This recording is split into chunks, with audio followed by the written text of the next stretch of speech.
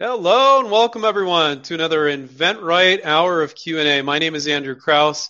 I co-founded InventRight with Stephen Key over 20 years ago. We're coming up on our 21-year anniversary. I need to check out when that is as a company. And what we do is we coach and mentor inventors to license their products, which means that big company uses their money, not yours, their workforce, not yours, and their existing distribution, not yours.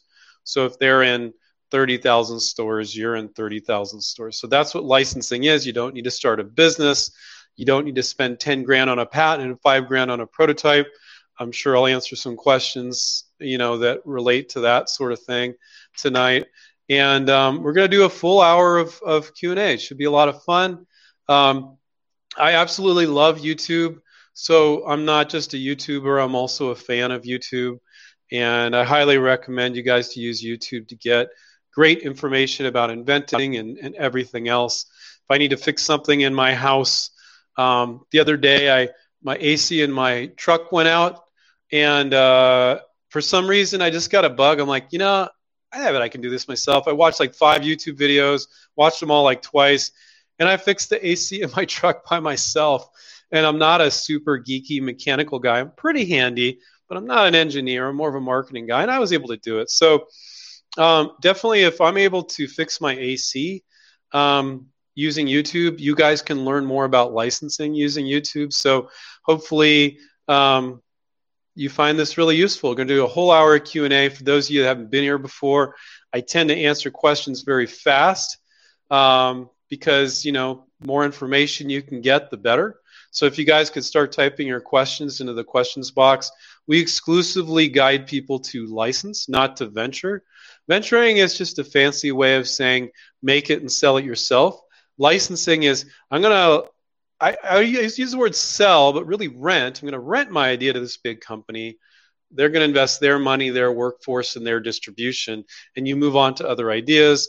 Maybe you have a new version of the product for them. You show it to them. Maybe you have some suggestions, but you don't have to run a business. You keep your day job, keep whatever other business you have, and you can license products the rest of your life.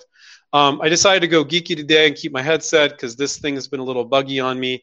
So even though I look silly with it, I think you guys get good audio.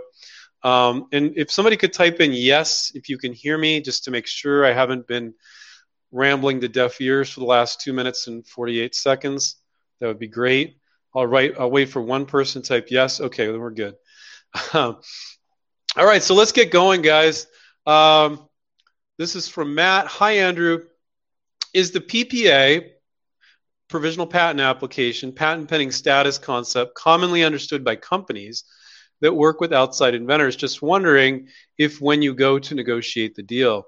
And then the other part of the question is companies paying for the patent, if there may be confusion on their part. For example, you said that this is patent pending and you haven't even filed for utility patent yet. So when you file, we guide our InventRight students to file what's called a provisional patent application, commonly referred to as a PPA. And so for those of you that are new, this is going to be like, whoa. And for those of you, a lot of you already know it, like I already know what that is, Andrew. Hopefully I'll include some helpful information here for you as well.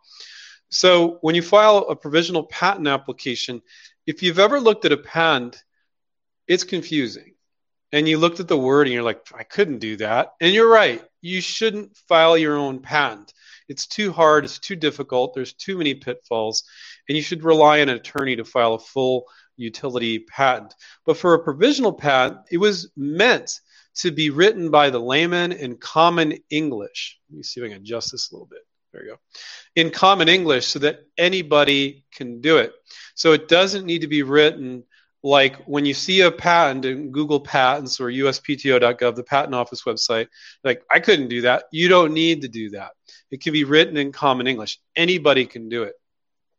One of the major things I always like to say, which might be good for you guys that are already familiar with what a PPA is, if you're not thinking about this, is 80% of filing a provisional patent is just thinking about the other versions of it, including them. It's just being an inventor. It's not about legal speak or anything like that. So you want to think about the version that's 80% as good, just as good, but not the version you're pitching. 70% is good, but don't throw a version that's half as good. That's just a waste of your time. And I see some inventors getting obsessive about including all these variations that wouldn't even be a good variation, wouldn't be viable in the marketplace, wouldn't make sense. It's kind of silly. That's just a waste of your time. But you should throw every variation in there that you think is viable. And before we keep going today, I want to let you guys know that anything I share today is not legal advice. Please seek the services of an attorney. This is just an open discussion. Okay, so nothing I offer today is legal advice. And always check with an attorney before you take any action whatsoever. So Matt's asking, do companies know what a PPA is?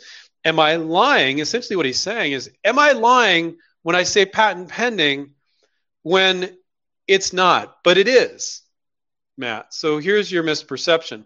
When you file a provisional patent application, it gives you a year to file a full utility. And what it does is for whatever is in there, whatever you're claiming protection on, you get that date. So if I filed a provisional patent 6 months ago, I get that date from 6 months ago.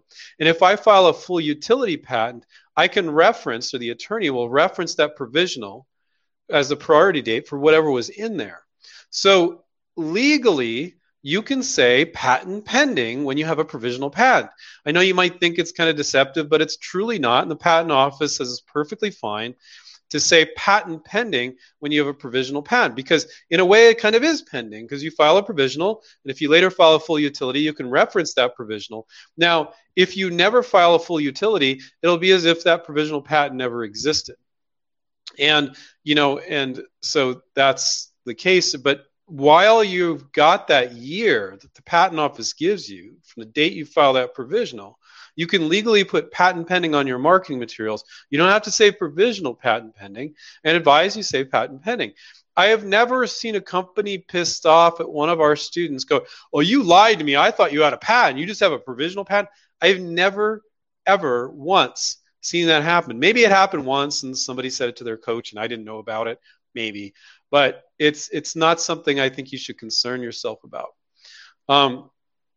Filing a full patent, and this goes on the other end, which is complete craziness, and sitting waiting 1 to 3 years for it to issue and then approaching to companies is freaking ridiculous. Maybe the product's not even relevant by the time the patent issues. So getting a provisional patent, paying the patent office fee of $70, our students use our Smart IP solution to use that software to write the provisional and then file it with the patent office. And the patent office fee is only $70. If you get a patent attorney to write a provisional for you, they'll typically charge $800 to $2,500. Some of them will go, "Well, I want to write it like a full utility, so when we need to upgrade, it only costs you $1,000 more." And it's kind of their way, if you ask me, of getting more money out of you up front, knowing you're not going to do anything with it, because most inventors file patents, don't do anything with it. And I don't like that. Might make sense in certain isolated incidents. So getting back to Matt's question, so he's worried that they're going to say, "Oh, you haven't filed a patent, this is a provisional," and the answer is it's not a problem.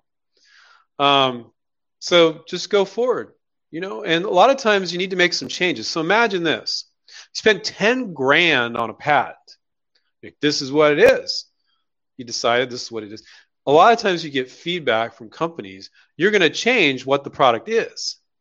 And you're going to file another $10,000 patent? It's freaking nuts.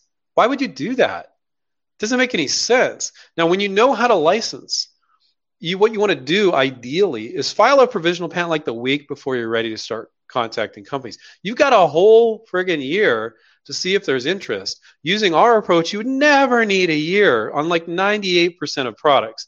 The reason why inventors file a provisional and run out of time is because they file a provisional, get the warm and fuzzies, they're protected. I get that. And it's great to feel good about having some sort of potential protection in the long run. Because when you file a provisional patent, it doesn't give you a right to sue. It's not a patent. You're absolutely right, Matt. Unless you file a full utility, reference that provisional, and then that patent issues, you won't have protection from that date.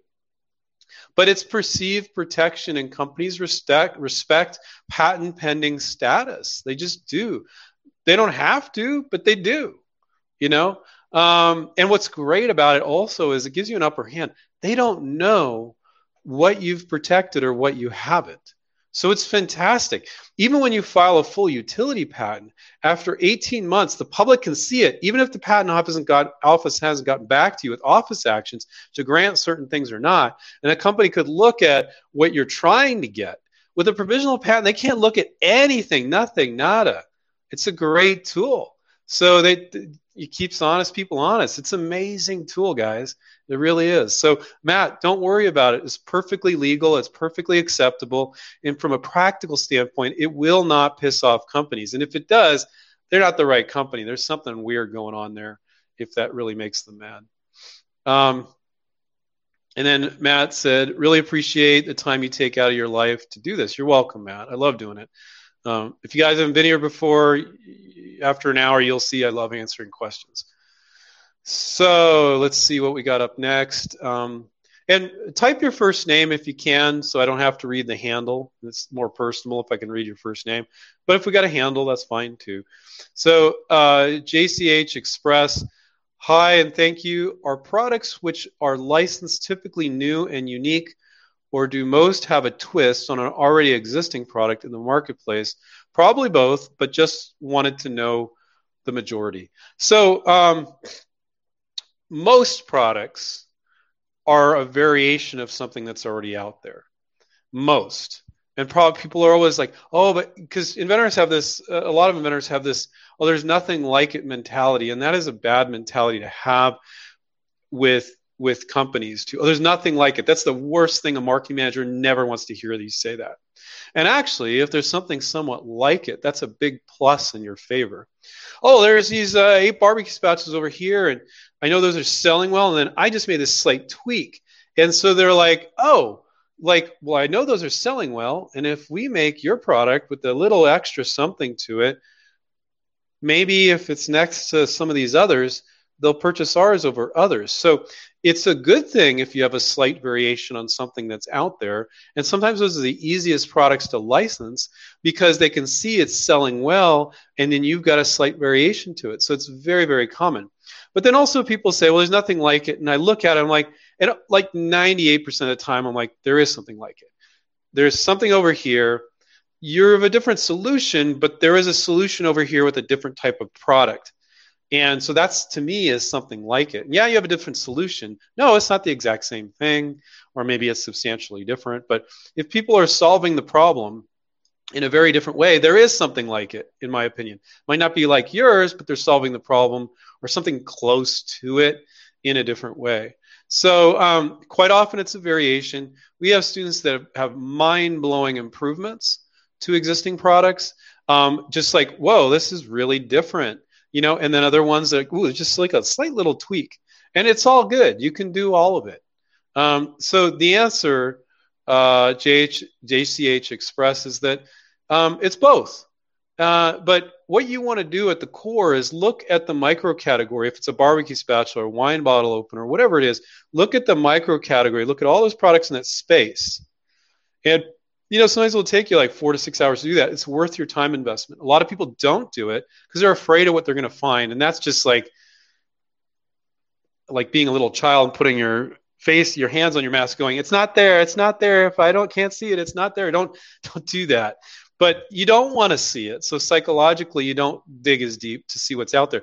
But your goal is not to prove nothing like it exists. Your goal is to study all the products in the space. Oh, there's 5 over there that have that, and there's 3 over here, and oh, mine's going to fit in here. Not, oh, that one sucks, mine's better than that, that blows, that sucks. That's the wrong attitude. You want to kick back, chill, don't be defensive, look at everything else out there. How does mine fit in? And maybe you need to make some tweaks based on looking and observing about how it fits in with all the other products in the space. And Google Images is a great one of my favorite tools to do that. Not regular Google, but Google Images. You got to type a lot of different keywords. Most people that are new at it, they kind of suck at it. You know, they'll tell me they didn't find anything. I'll do a search in 30 seconds. I'm like, well, what's this? And you know, but it's not like this gotcha where it's like, oh, we can't get around this. Rarely that's the case. It's like you just have to be aware of these other products. So that's a great question. Alan, license the idea or the patent? what's the difference and what would be the best? You're always licensing. I love that question, Alan. You're always licensing the benefit of the product. So if it helps you flip burgers without them falling apart, helps you open a wine bottle without the hassle, or whatever it is, or keeps your car air fresh, that's the true core of what you're licensing. You are not licensing the patent. Okay. And ideally, if we can get, and when we help our students through negotiations, if we can make the whole thing not dependent on the patent at all, that's ideal. So they have to pay you regardless of whatever patents issue. They're paying you for the product. But the core of what you're licensing is really the benefit, because that's the marketing. That's what they're going to sell. That's what people buy. People buy benefits. They go, oh, that product has that benefit. I want it. I'm going to buy that. So you're licensing the product, not the patent. Now, sometimes they'll insist on having that included, but it's actually stronger if you don't even mention the patent. They have to pay you regardless of any patents. But sometimes you will reference the patent. If you filed a provisional patent, I talked to a student just the other day, and our negotiation coach, Paul, helped him get a deal done where they gave him the money, because he'd only filed a provisional for $70. They give him the money, and he'll give that money to his attorney. His attorney will file a patent, and then the patent attorney will reference that provisional. Now, sometimes companies are stubborn about that. No problem. Get some sort of advance. Maybe it's enough to pay for the patent. Maybe it's enough to partially pay for it.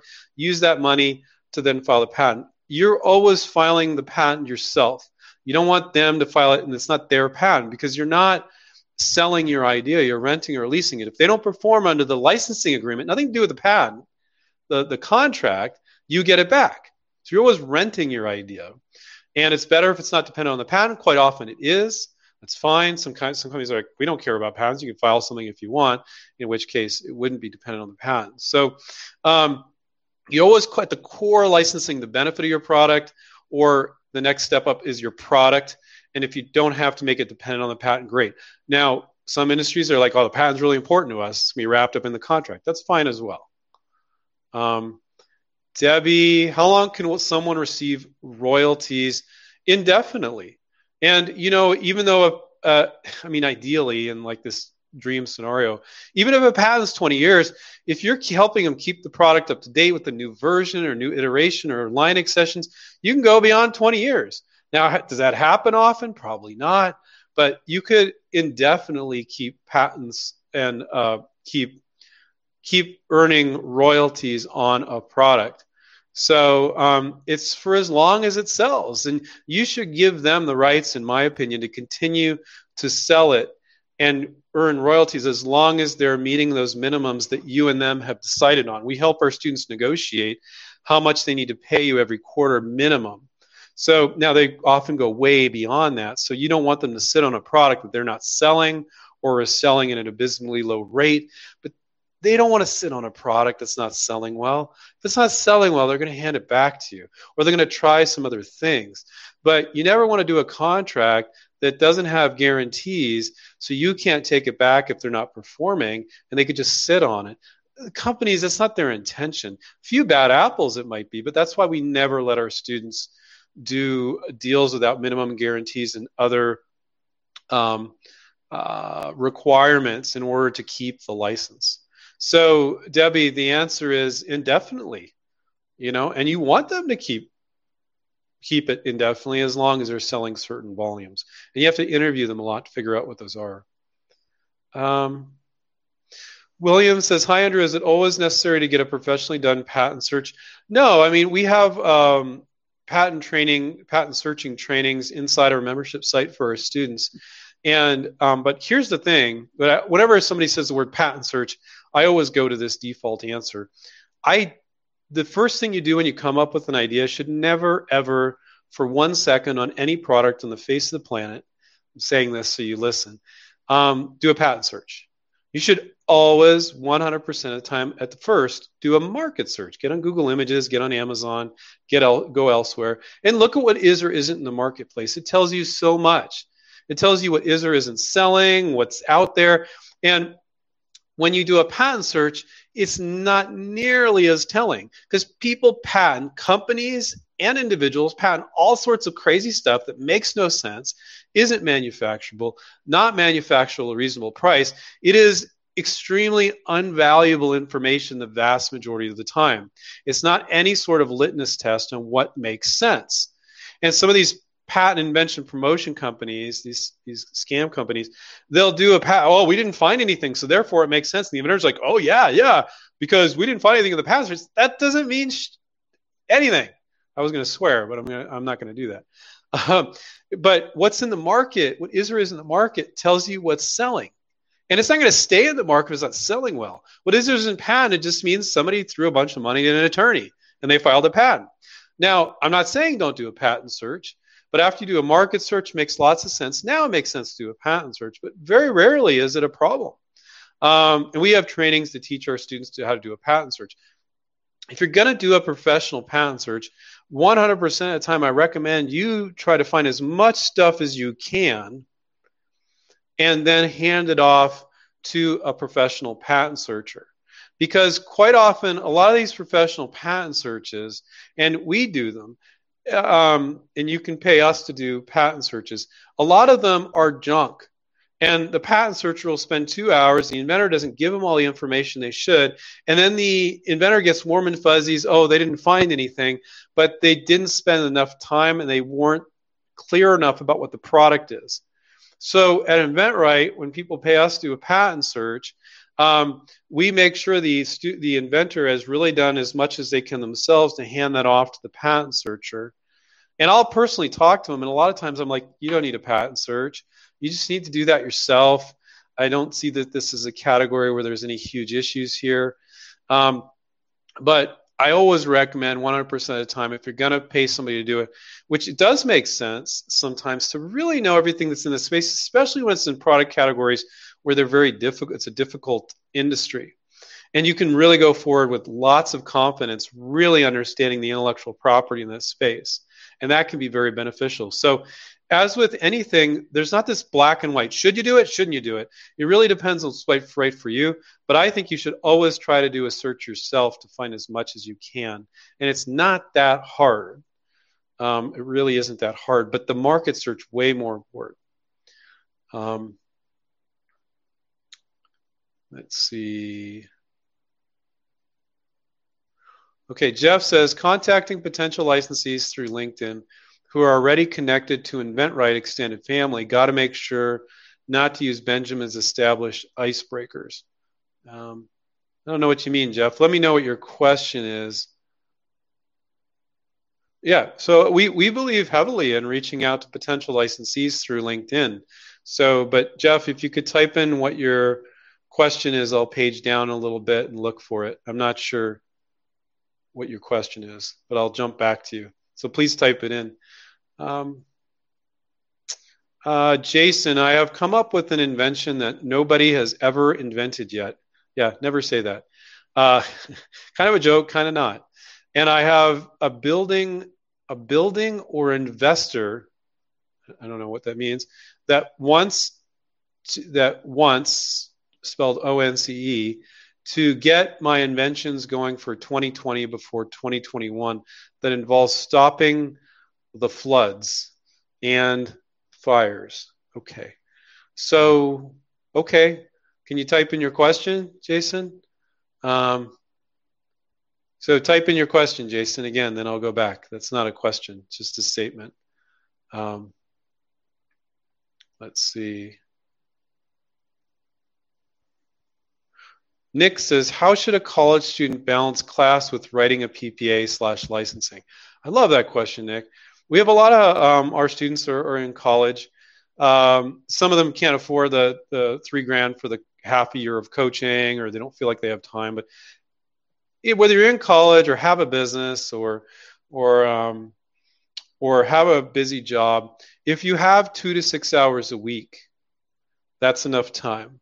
So Nick, with your college classes and everything, if you have 2 to 6 hours a week, you have enough. Now, when you're a student of ours and we're coaching you, 2 to 6 hours a week is a very effective 2 to 6 hours. It's not 2 to 6 hours of you thinking about what to do and being confused and researching. It's doing the friggin' work.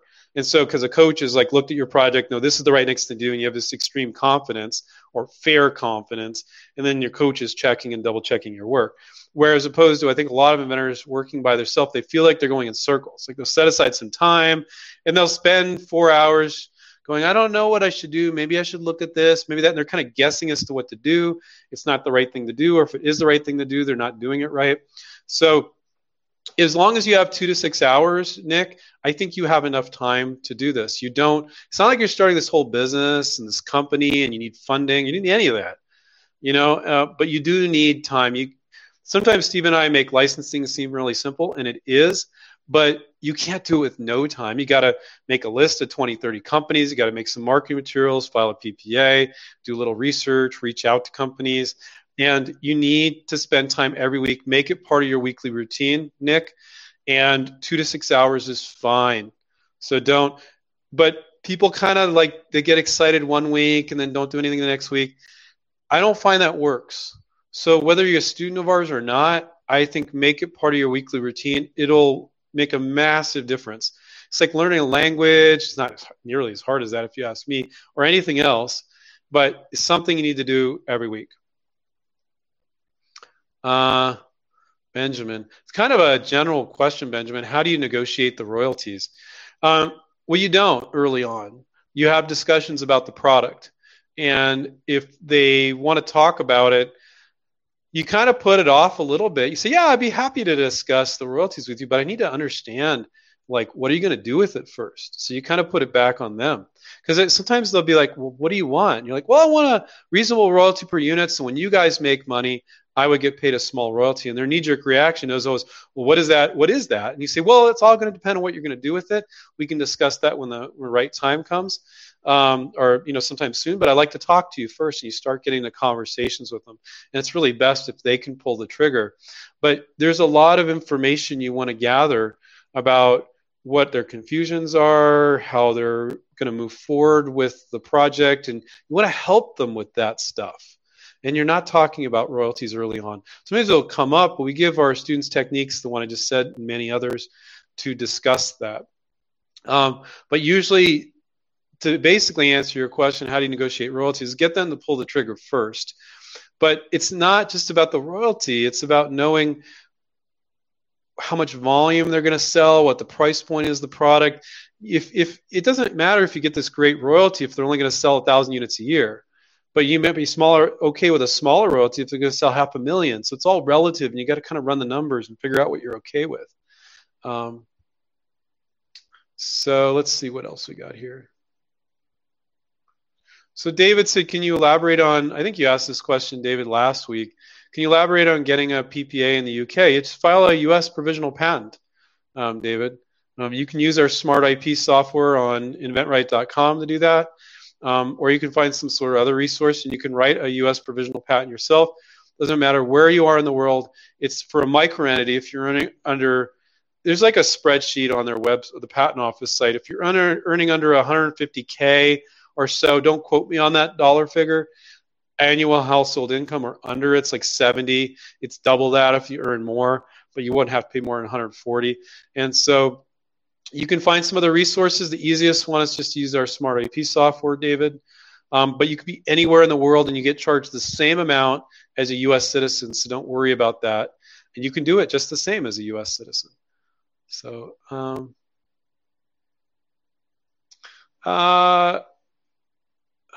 Jules said, I noticed to prepare a provisional patent, they don't work for people with a design patent. Yes, there is no provisional design patent.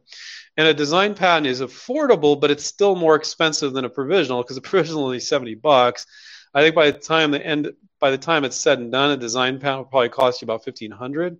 So there is no provisional design patent, and there never will be.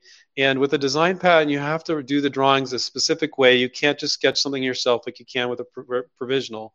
It has to be done by a professional patent drafter because it's very specific. So, yeah.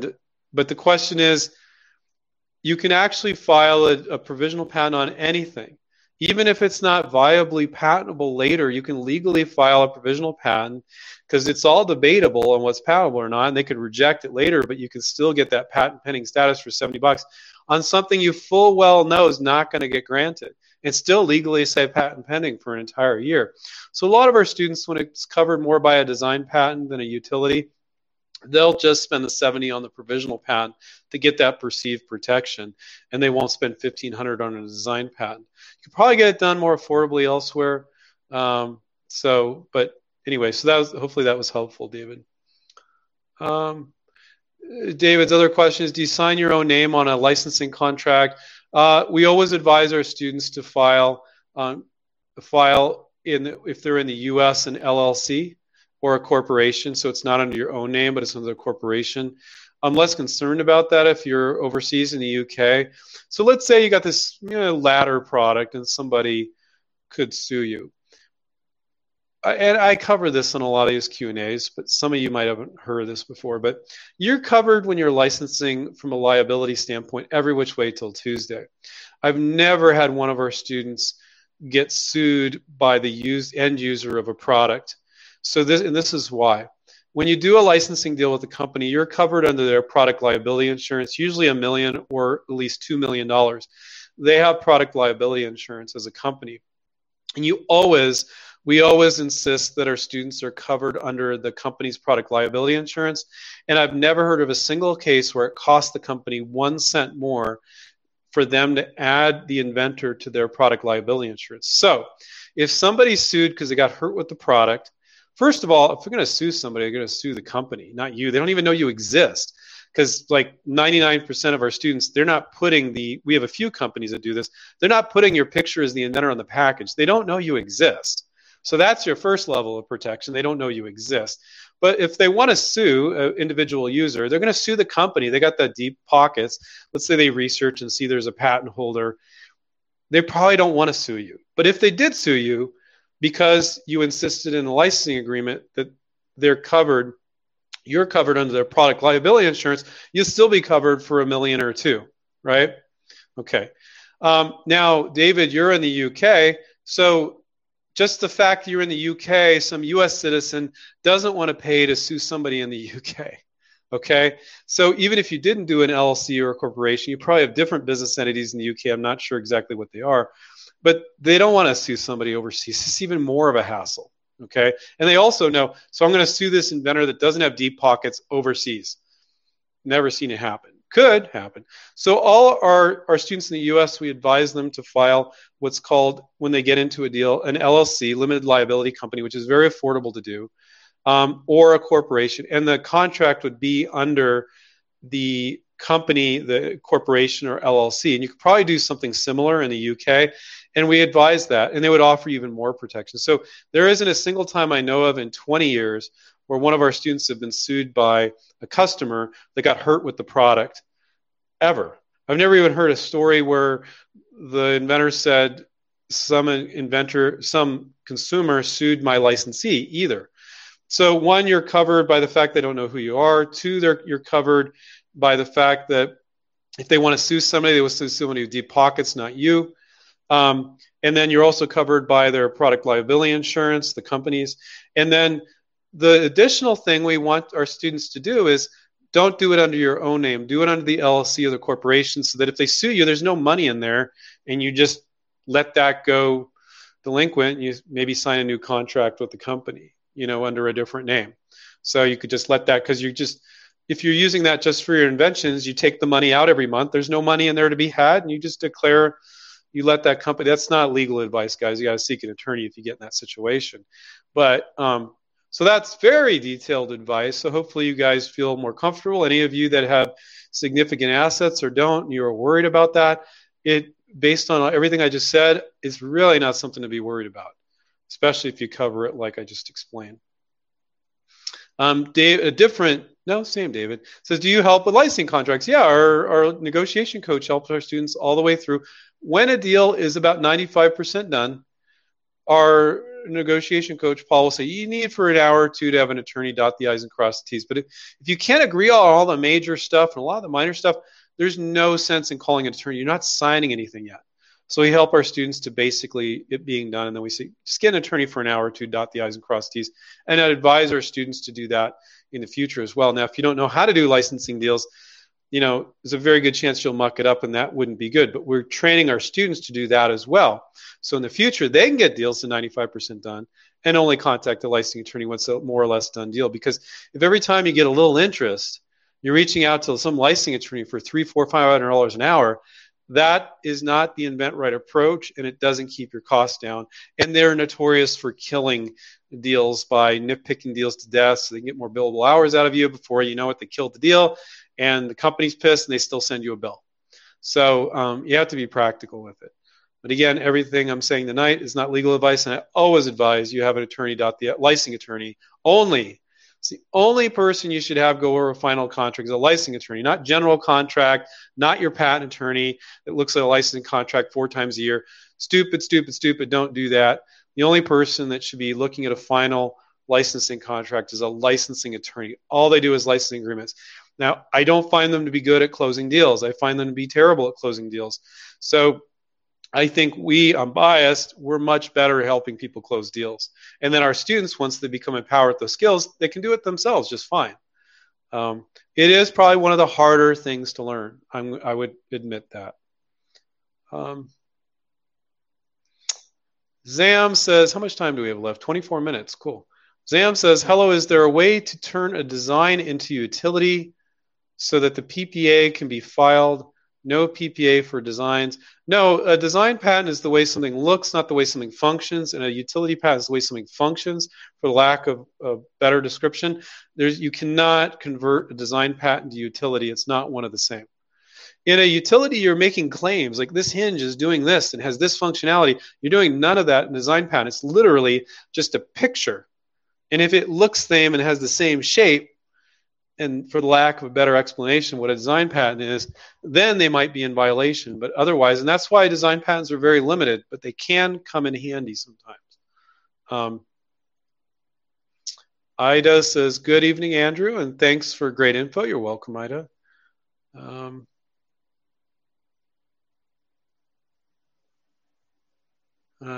David says, can I put patent pending on a sell sheet when I didn't but plan to when I get advice from you on InventRight? It's not a complete sentence, David. I'm assuming that you're going to say, can I put patent pending on the sell sheet if I didn't actually file the provisional? And I'm going to assume that's what your question is, because it's going to be a good answer for everybody. The answer is absolutely not. You can only legally put patent pending on the sell sheet when you file that provisional for $70. You cannot legally do that if you haven't. Okay. Christopher, we get this all the time. I save people God knows how much money all the time on this. Christopher says, how bad is it if my PPA expires next month? It's not bad at all, Christopher. But here's what you got to pay attention to. If you have not publicly disclosed it, people go, what is it publicly disclosed, Andrew? Which is fine, because a lot of you don't know what that is. If you haven't put it up on a public website, if you haven't put it up on YouTube, privately, unlisted YouTube's fine, because nobody can see it except for people who send the link. If you put it, you haven't sold it at a swap meet, if you haven't made public disclosure, and privately showing it to companies, Christopher, is not public disclosure. With the American Invents Act, they changed that, where that is not public disclosure.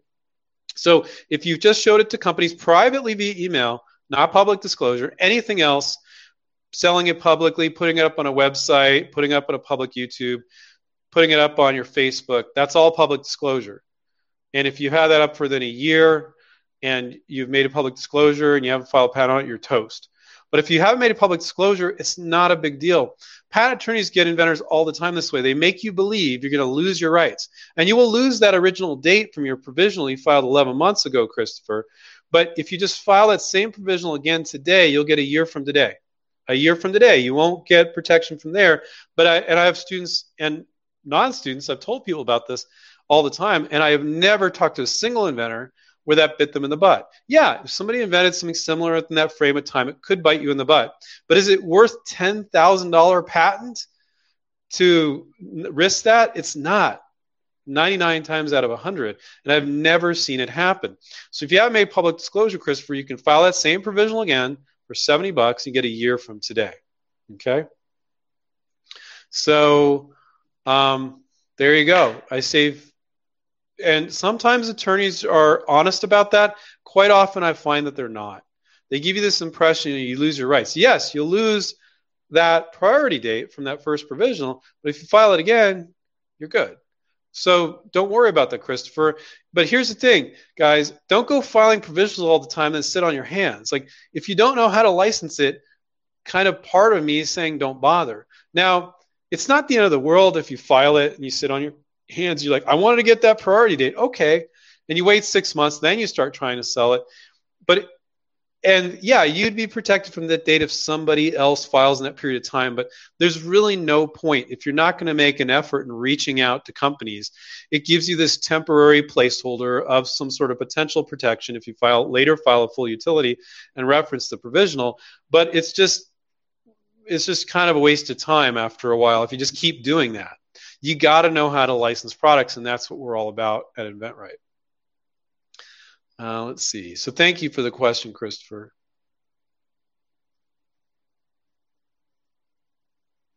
Debbie says, with both your coaching services, both Academy and the one-on-one coaching, if any services are included, such as Smart IP, Design Studio, and Video Pitch. So when you get our one-on-one coaching program, the half-year one-on-one coaching, you get Smart IP to file your provisional. You get a sell sheet with our Design Studio marketing piece, and you get a virtual prototype with Design Studio. You get access to your coach for half a year, meet with them every week on video, on Skype, or on the phone, and then you can email them anytime. You also get our negotiation coach for half a year to help you with any negotiations. And then with Academy, it's group coaching, so you can't specifically talk about your invention because you're a group of 20 other people. You just get Smart IP with that, and you get a discount for Design Studio. And the one-on-one coaching is $3,000, and then the Academy is $900. And we don't try to sell you anything else during that time. And we don't take any percentage, and everything is confidential, so you can say anything to your coach. So I hope that answers your question. That was from Debbie.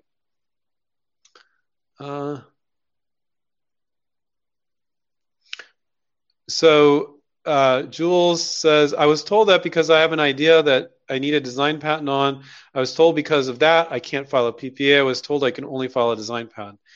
That's not true, because you can file a provisional patent on anything, even if the provisional patent doesn't make sense.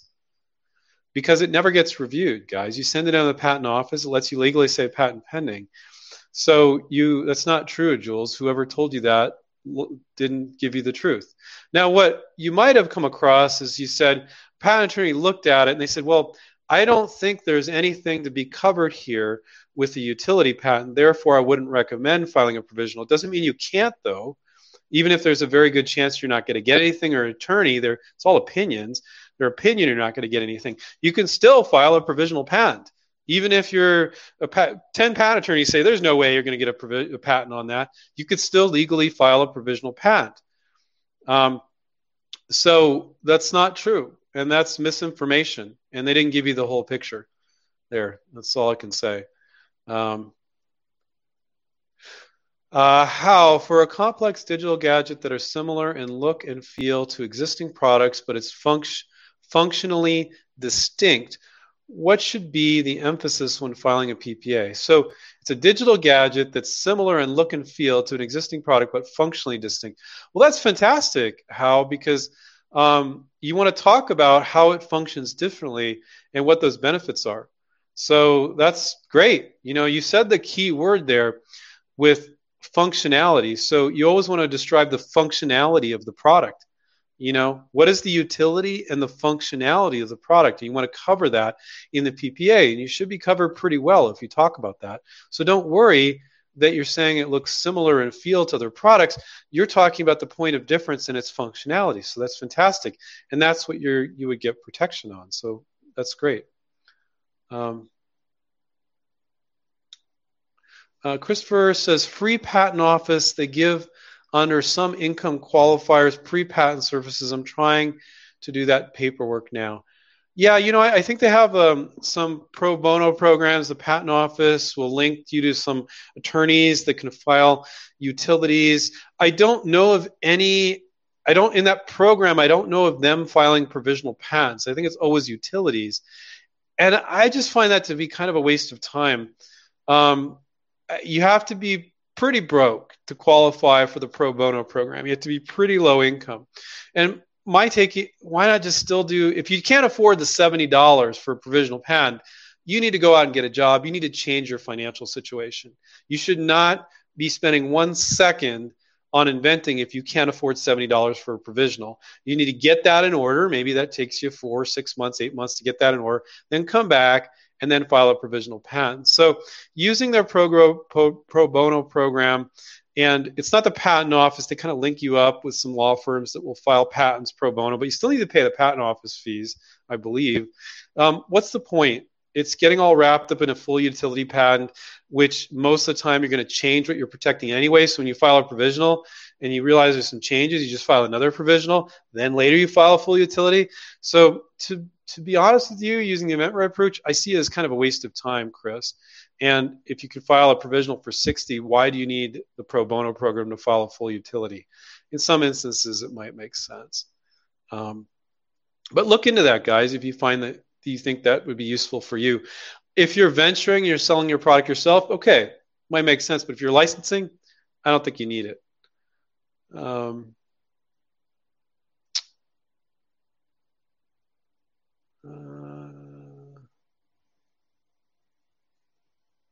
Okay. William. Well, William, I guess, talking about himself in the third person. William says, you and Steve are like the two best people in the world. Okay, I like that. Thank you, William. I don't know if you're talking to yourself in the third person, but either way, it was a very nice thing to say. Thank you. We do a lot of free education for the community, and a lot of people don't become event students, so we still love helping you guys, and that's perfectly fine. Mike says, I got interest from a company. They said they love my idea, but they don't know how to move forward with it. What does that mean?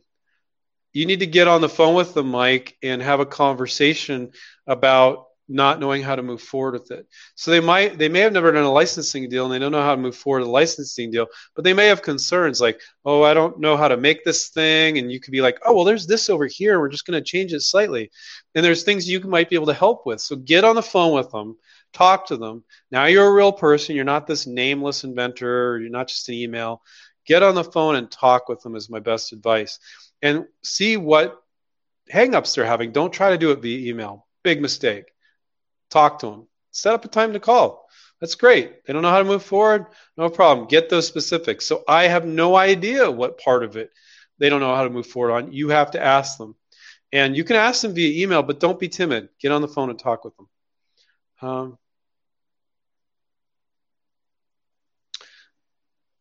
Let's see. This is only random stuff is the handle. Hi, Andrew. When you call a marketing manager and say you're a product developer, what should you do if they ask for previous examples of products you have licensed if you haven't licensed any yet?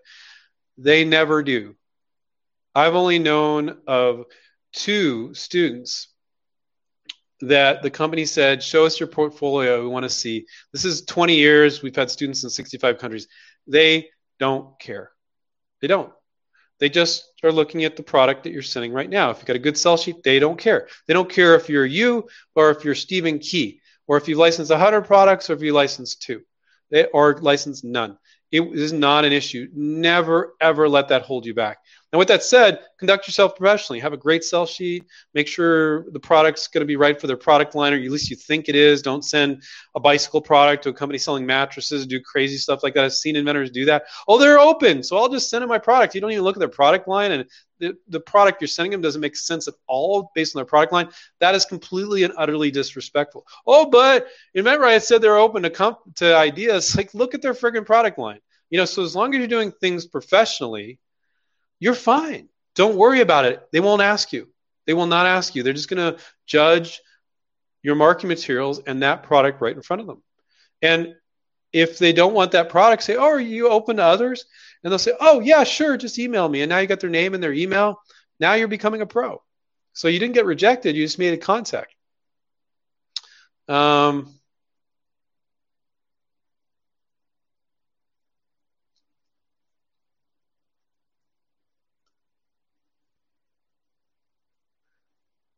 I don't know. Let's see. There's this one, I don't know what their name is, but Tex King. So Tex King is saying that he believes that somebody stole his idea.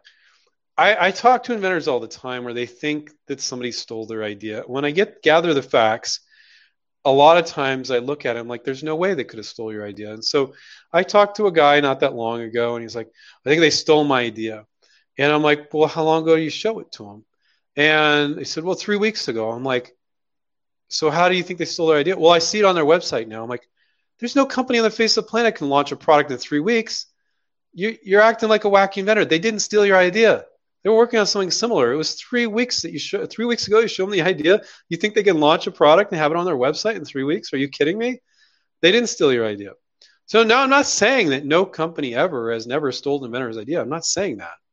But a lot of times, people are coming out. If you come up with an idea and you sit around long enough, somebody else will probably come out, if it's a good idea, something similar. It happens all the time.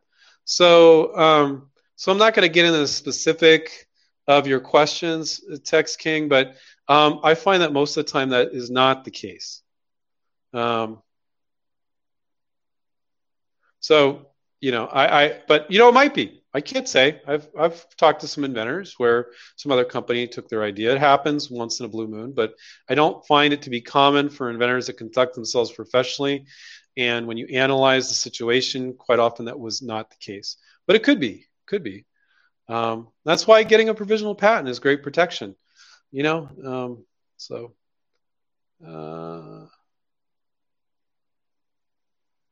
Jules says, my name is Jules. Is Google search the best place to look for a specification for a similar idea? Yeah, Google Images is my favorite place, Jules. And then you can do Google patent search after that. But I always use Google Images. And I'd use Amazon too. They're not industrial products on Amazon. Google Images is great for just about any type of product. Got to type a lot of different keywords. All right. How much time do we have? 8 minutes left. Hassan, hi, Andrew. I have an invention that could work for 2 different fields with only one small modification. Can I get a PPA for each and then potentially license to 2 different companies? Yes. And so usually if it's a similar product but different fields, you could probably wrap that into one PPA. And you don't need to file 2. And as long as these companies in different industries or areas aren't stepping on each other's toes, perfectly okay. So I would move forward. There's probably going to be 2 different sell sheets with 2 different versions of the product, 2 different lists of companies. So you might have 20 companies in each different industry.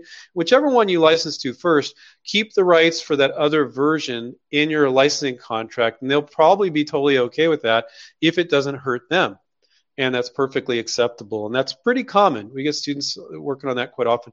What I'd recommend if you have a product that kind of fits into 2 different categories, I'd figure out which one's going to be like easiest for them to implement, has the biggest benefit. And maybe one of those 2 versions of it for 2 different industries, one's easier to implement, makes a little more sense than the other. I go for the lowest hanging fruit first. You go from both at the same time, but then you got 2 sell sheets.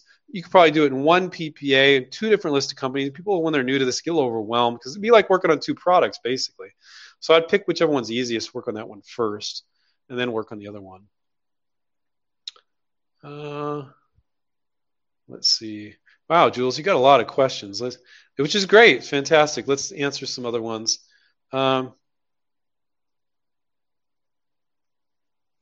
Nick says, hi, Andrew. Really enjoy your shows. Do you and Stephen still offer IP portfolio consultations? Thank you in advance.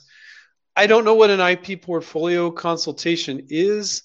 There's been some cases in the past where I did it one time where I said, anybody that wants me to review their product, I'll take a look at it. And I was almost 8 to 5 solid for 2 weeks. I can't do that again. That was craziness. And I was exhausted. My wife got really mad at me because I worked myself from the ground doing that. And a percentage of those people ended up signing up for coaching, but a lot of people didn't. And it didn't really make sense for us to do that. And I think that a lot of evaluation of a product is something that our coaches really go deep into with the students. And so when we evaluate products with our students, it's not like the coach goes, "Oh, that one sucks. That one's good. Work on that one." That's garbage. You don't learn anything from that. If the coach can see you did your research and you're presenting them your research, then he's like, "Okay, let's figure this out. Here are the upsides and downsides of this project. Here are the upsides and downsides of number 2 and number 3 project." Okay. But a lot of times the coach is like, "Well, you don't have all the info yet. You need to go out and find this, and then we'll decide together what makes sense." So this kind of like product evaluation where people like go, "Tell me if it's good or bad. This one's side," and it's not that clear. It's a good coaching evaluation looks at all the different angles. That one sucks. That one's good. And it's quite often not what you think. Like people think like number 1's the bomb. I'm like, no, number 2, beautiful first project because of this and this and this. And we're teaching our students to evaluate their projects. So it's very time consuming. It's very involved. And that's why I'll never be doing that for free again, because it was just way too involved. It sucked up 2 weeks of my time, like solid. And so we do that for, now, if you're talking about an IP strategy and stuff for really complicated projects, yeah, we could do some sort of custom thing there. But let me know what you're looking for. Who is that? I think that was Nick. You could drop me an email at Andrew@InventRight, Nick, and let me know what you're looking for, and I'll give you some more specifics. Okay.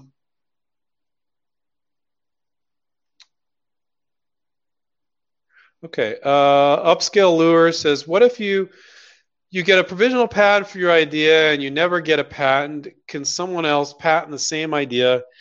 Thank you. P.S. I just ordered the new book off Amazon. Can't wait to read it. I think he's talking about our LinkedIn for Licensing book, which is going to be it's a great book. I got the PDF version of it and I read it long before it came out. It's a great book, guys. LinkedIn for Licensing. That's not the title of the book. I don't have it on my desk here, but if you go to our website, you'll find it. Go to InventRight. You'll find it as a resource. So upscale lures, yeah, technically that could happen. If you create a paper trail on what you send to companies, and when that creates the paper trail, it shows you're the first true inventor. It could happen. People ask me that question all the time. I've never seen it happen. I've never had one of our students present to a company privately, and then later that company knocked them off. So theoretically it could happen, but I've never seen it happen. So I don't think it's something to really worry a whole bunch about. Think about the liability, because you showed it to them. You had a provisional patent when you showed, then later they come out with it, and you've got that paper trail on what you invented and when you showed it to them. That could be a definite liability for them. Let's see.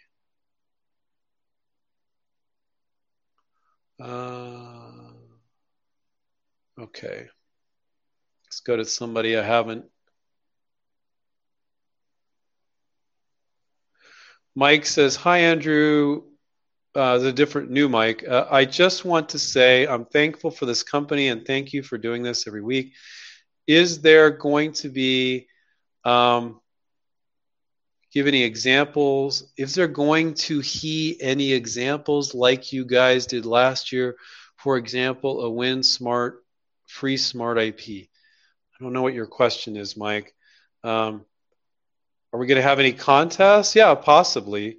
I don't know if we ever had a contest. Yeah, we think we did have one where you win smart IP. We don't have any contests right now. Right now, in the month of October, which we've never done before, if you sign up for our boot camp, we never discount our program ever, but we do give extras sometimes. And we've done an extra month before, but in the month of October until October 31st, if you're watching this video in the future, 2020, we're giving 2 extra months.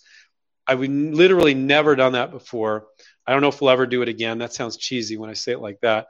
But if you sign up by October 31st, you get 2 extra months. So you get 8 months instead of 6. So that's something that we're doing right now. It's not a giveaway, but it is something cool. So another different Mike Eicher says, I've been watching you guys for 2 years. Best advice ever. Thank you, Mike. Canada loves you. Yeah, Canadians, we love Canadians as well.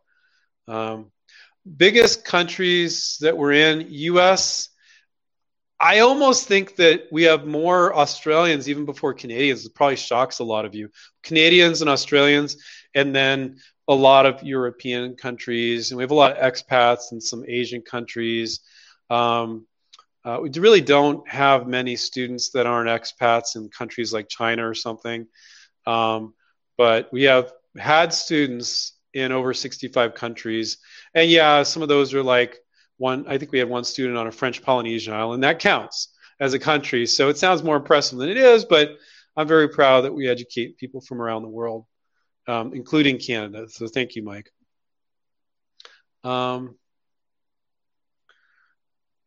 in Invotronics is the handle. A company asked me to send them a product info by mail, not email. Is that a red flag? Kinda. That seems a little archaic. And it's kind of like almost like, is that going to be a waste of time? Are they just trying to make me jump through hoops because they're not really open to ideas? So you could take whatever sell sheet you have, you could print it up at Kinko's, make it color, and you could mail it to them. So it takes a little bit of time. I'd do it. It's kind of a pain in the ass, kind of silly. It's a little bit of a red flag, but they might just be weird. It might be just having you jump through hoops because they're not really open to ideas. I don't know. But I would go ahead and do it anyway. What the hell? I mean, just if you have a nice sell sheet, get it printed up. Can't do it if it's a video. If it's a video, say, no, my presentation is a 60-second video. Here's the link. But go ahead and mail it off to them. But if they say, send it to whom it may concern, then you're like, it's going to go into a black hole there. If they're like, send it to Bob Smith. Okay. It's pretty silly, though. Let's see. Nick said it was offered by Stephen on the InventRight website a few years back. I don't know, Stephen, Nick, as far as the IP portfolio review. And if it was, I was probably the one doing it. But yeah, to go over like 10 products or 8 products, it's extremely time consuming. So we're not currently doing that. But like I said, I did do that, and I was booked solid for 2 weeks from 8 to 5. I think I had a half an hour break, and that was freaking exhausting. I have done that. I think I did it twice. It was a glutton for punishment. I enjoyed doing it. But Nick, just book an appointment with me if you want to talk. Drop me an email at Andrew InventRight. Said I was on your YouTube show. You said I could book an appointment with you, and we can talk about the program. You can give me an overview of what type of products you're working on. I'm not going to evaluate like 10 products or something, but we can have a discussion.